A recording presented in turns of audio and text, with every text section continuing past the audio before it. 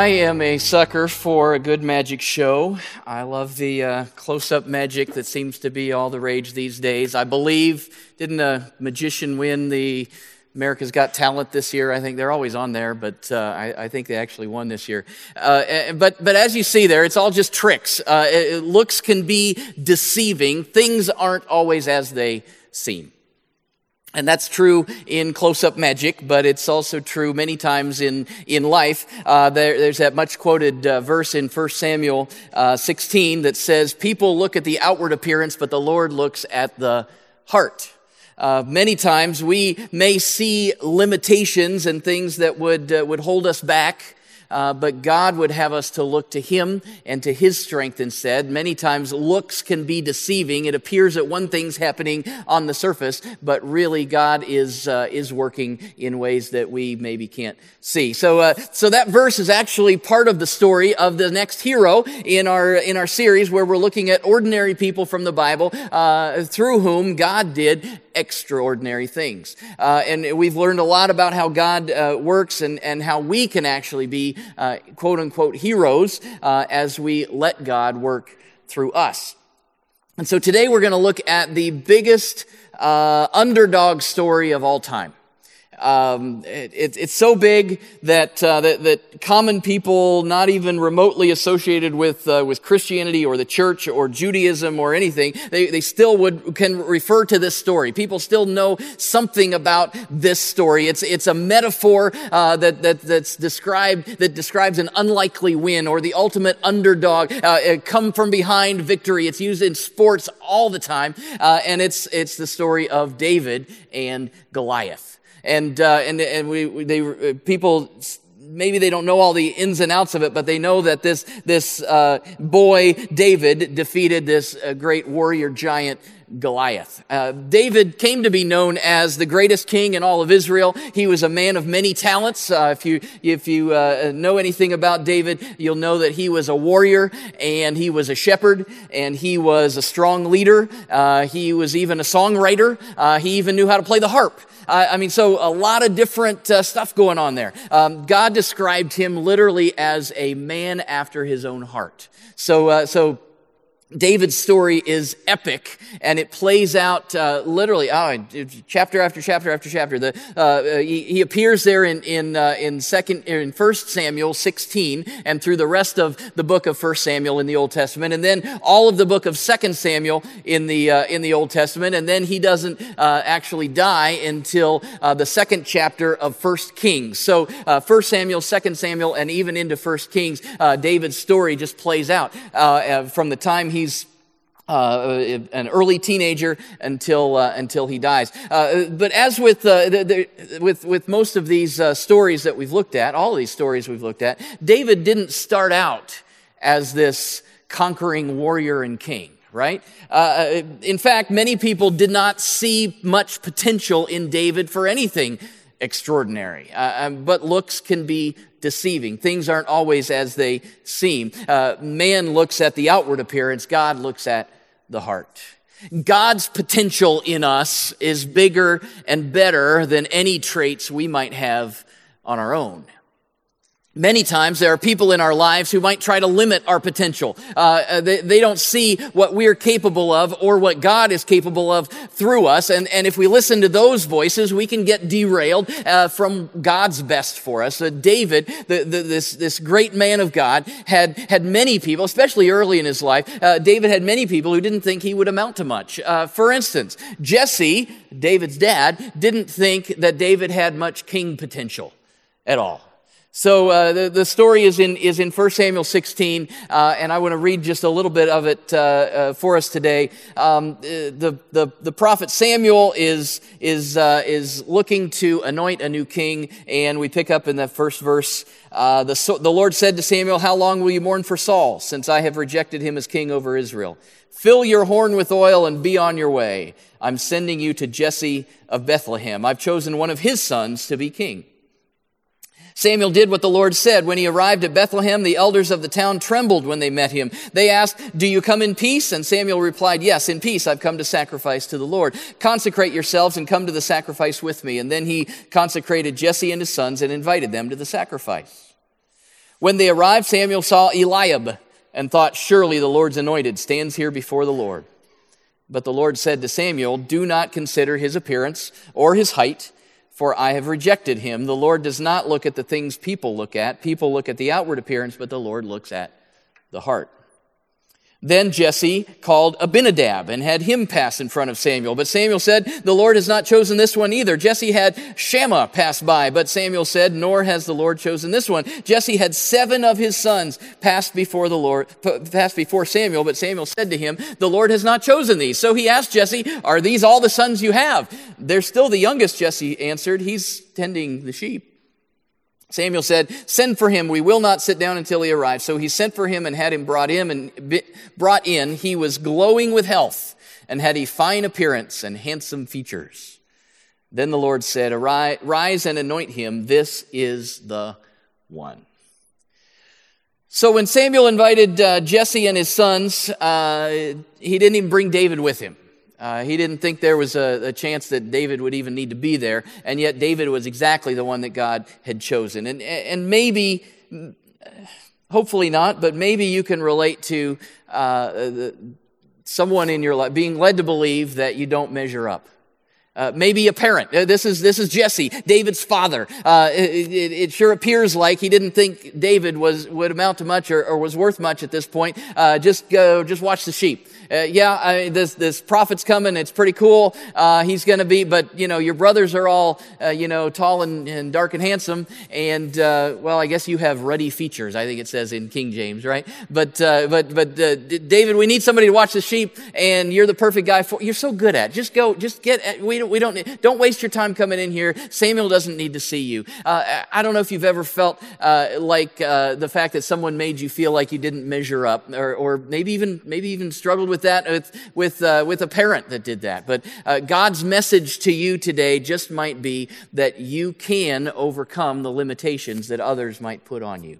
So listen to God. Don't listen to those who might hold you back. And also, I think it's good to note at this point in the story, maybe you're a parent who needs to hear today that no matter what your children do or what you think their potential might be, they are precious in the eyes of God. No matter what bonehead stuff they might try, God sees huge potential in them, so don't stifle that potential. Help them to discover it.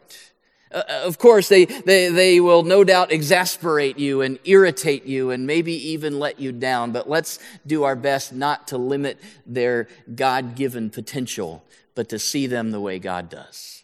So Jesse didn't think that David had king potential. David's brothers didn't give him much potential either. They didn't think he had warrior potential.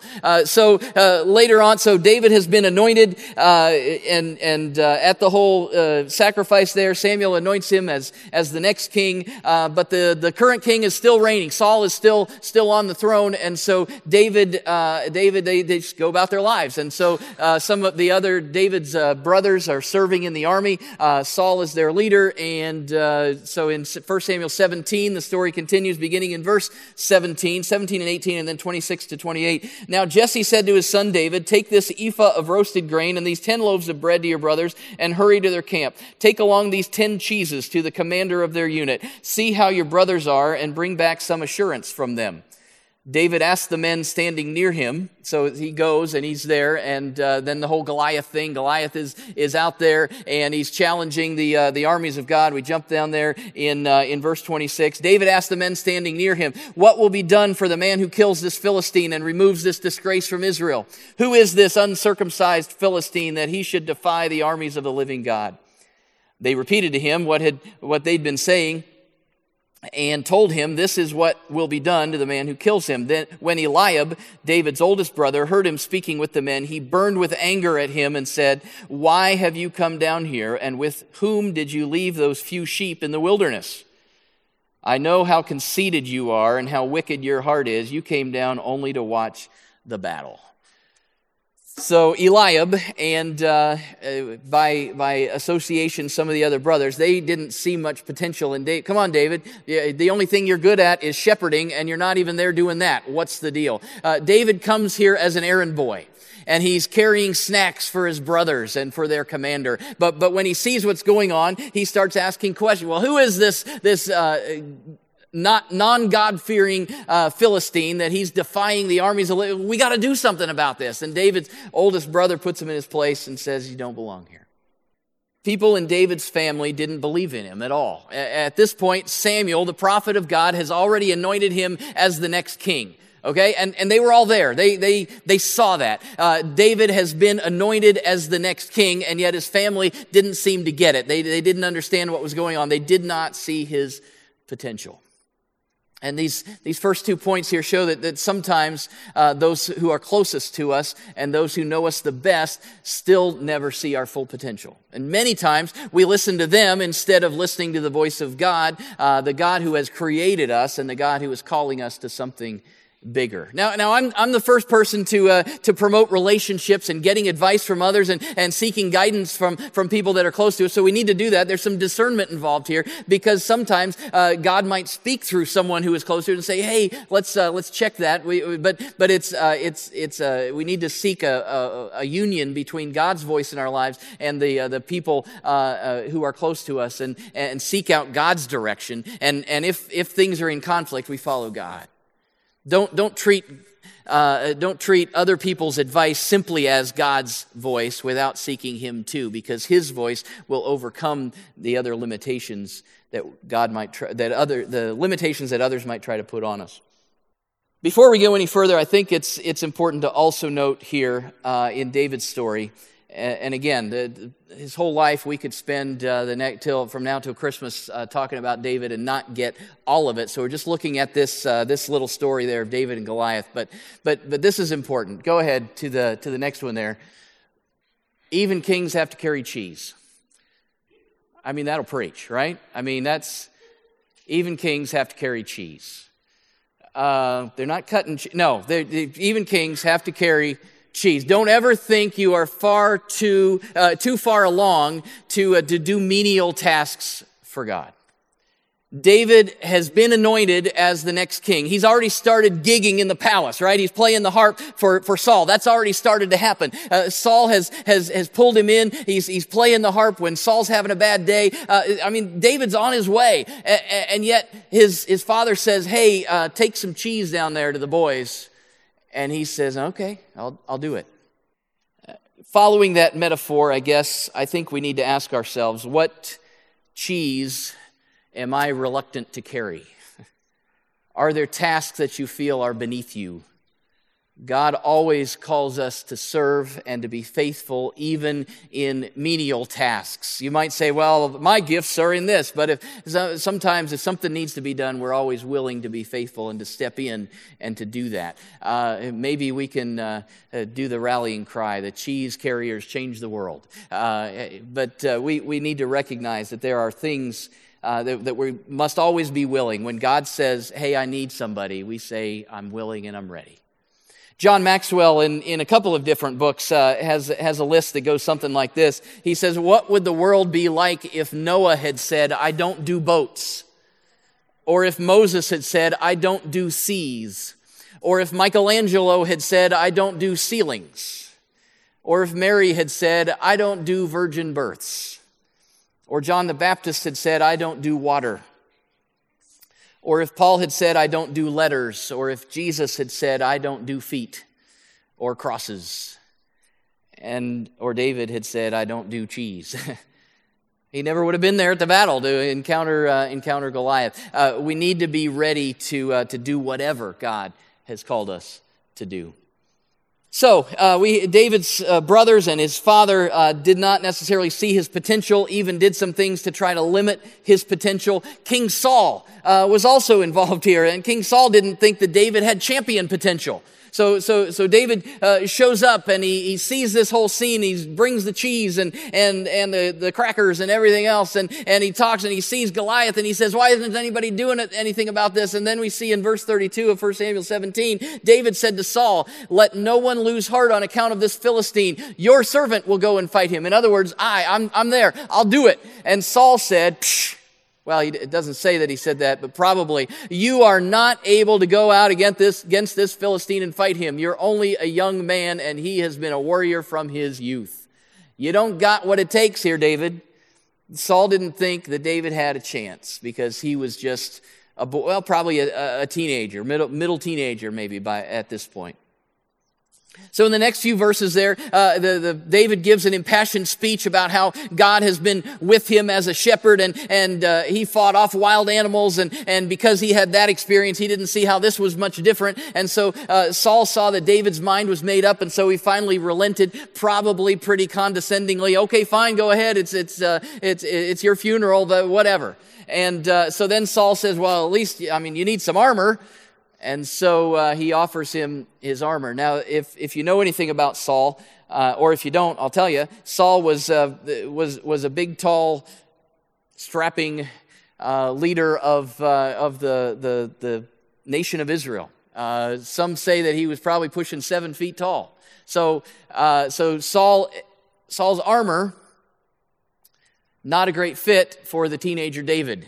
And we could read it, but I'll just tell you about it. It was too big. David couldn't even walk around. He wasn't used to it. In essence, then, David is taking Saul's armor off, and he's saying, in essence, I can't fit into your picture of how I should do what God wants me to do.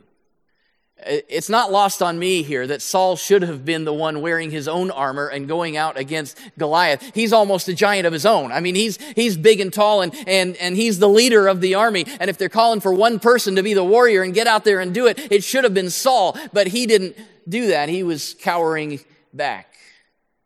Instead, Saul's view of how David should go about doing this was actually limiting David's ability to do what God was calling him to do. And you've probably had people in your life like that before. They seem to have all the answers, and they're not shy in sharing their wisdom. Rebecca and I, we hadn't been married too long, and we went out bowling one night. Now, I'm not a great bowler, but I've always figured if I can break 100, that's a good night, right? See, some of you laughed, but I needed an amen there. Not if I'm over 120, which I am on a regular basis on the 1 or 2 times every 3 years that I go bowling, then that's a monumental time. And there have been a couple of times when I have bowled and I have been over 160. Okay, that's like more than half, right? In baseball, I would be at the top because, batting 300 is great. So batting 5, 6, so I would, good stuff. Bowling, good stuff. So anyway, we went out bowling one night and having a good time, whatever. And I realized as we're bowling that my wife, my lovely wife, was having a little trouble. Let's just say that she was hitting more gutters than pins. We'll just put it that way. And so I figured, literally considering going pro, because I'd hit 160 a couple of times, I figured that I had a lot of wisdom that I could impart in order to help her know better how to hold that ball and release at just the right time, and where to line up and how many steps to take to get up to the deal, and all those sorts of. Even there's a technique going up to that little blowy fan thing where the balls come up and getting your fingers all. I don't know what in the world that does, but it's just kind of fun, right? To get the little whoo, and then you got it, and so it's got to have something. I'm almost a pro, so I know. So I was dropping some golden bowling skill nuggets, is all I'm trying to say. And I learned a couple things that night. I learned that not everyone is open to the knowledge that I'm willing to share. I also learned that there are different ways to bowl and still have a good time. And I also learned that some people don't even care about the score. Who knew about that? But there are There are some times in life, and I'm guilty of it, I'm sure you are, but you certainly also had people in your life who have tried to impart their knowledge and give their expertise on how you should do what, and bringing it away from bowling and into God's plans for your life, how you should accomplish what God might be calling you to do. You see, God has wired us each a certain way. There is no one else exactly like us, and there's no one exactly with your personality and your desires and your likes and dislikes, your gifts and talents, your experiences. You are unique, and God wants to use you just the way you are to grow you, to draw you close to Him. So I guess maybe what I'm saying is don't try to bowl with somebody else's form or somebody else's ball. I don't know. Don't try to fit into somebody else's armor. Be confident in who you are in Christ and go and fight the giant. Saul didn't see the potential of David being a warrior for God, but that's exactly what God was calling him to do. Now, there's one more person here that was also limiting David's potential, and that's Goliath. Goliath didn't even think that David had opponent potential. He didn't even think he was worth fighting. 1 Samuel 17, verses 43 and 44, Goliath says to David, man, I wasn't going to. Have you seen the VeggieTales David and Goliath thing? I thought about just putting the whole thing on here, except it's really weird because you got the Dave and the Giant Pickle is what it's called. And the whole, it's the whole weird VeggieTale thing where they don't have arms, but they still kind of act like they have arms. And at one point, Goliath comes out and he's got boxing gloves, but they're just kind of floating in the air around the pickle. And it's just kind of whatever. But he comes out and he's got this deep voice and he's got hairs coming out of, and the, "Am I a dog that you come at me with sticks?" he says, which is exactly a quote from Scripture where Goliath says to David, "Am I a dog that you come at? You're just a little stick. You're nothing. Why you can't do anything out here." He says, "Come here, and I'll give your flesh to the birds and to the wild animals." Goliath didn't even think David was worth messing with, not even worthy of a proper burial. I'll just let the animals take care of you. It's a limitation of skill. Goliath just thought that David didn't have what it took to accomplish the task. He appeared to lack the skills needed to do the job. And yet David had a lot more a lot more skills than it appeared. He had experience in battling wild animals. He had experience with God's presence, with God's leadership, with God's strength. And so, although unconventional, David brought his past experience into the present crisis. 1 Samuel 17:37, "The Lord who rescued me from the paw of the lion and the paw of the bear will rescue me from the hand of this Philistine." Most of the time, God will call you to do something that you can't do on your own. You might not have the skills needed, but you can bring who you are and what you have and what you've experienced and then rely on God to provide. You know the story. We'll read it here, 1 Samuel 17:45 and following. David said to the Philistine, "You come against me with sword and spear and javelin. I come against you." He doesn't say, "with a sling." Right? No, he says, "I come against you." So he's naming the Goliath's weapons. You're coming against me with a sword and a spear and a javelin. What's my weapon? I come against you in the name of the Lord Almighty, the God of the armies of Israel, whom you have defied. This day the Lord will deliver me into your hands. So we jump down a little bit as the Philistine moved closer to attack him. David ran quickly toward the battle line to meet him. Reaching into his bag and taking out a stone, he slung it and struck the Philistine on the forehead. The stone sank into his forehead and he fell face down on the ground. So David triumphed over the Philistine with a sling and a stone. Without a sword in his hand, he struck down the Philistine and killed him. And that's the story that we use to describe football games these days, right? Or March Madness basketball games. But it all comes from this epic, glorious God, divine presence, this story of God overcoming even in the midst of what seems like weakness.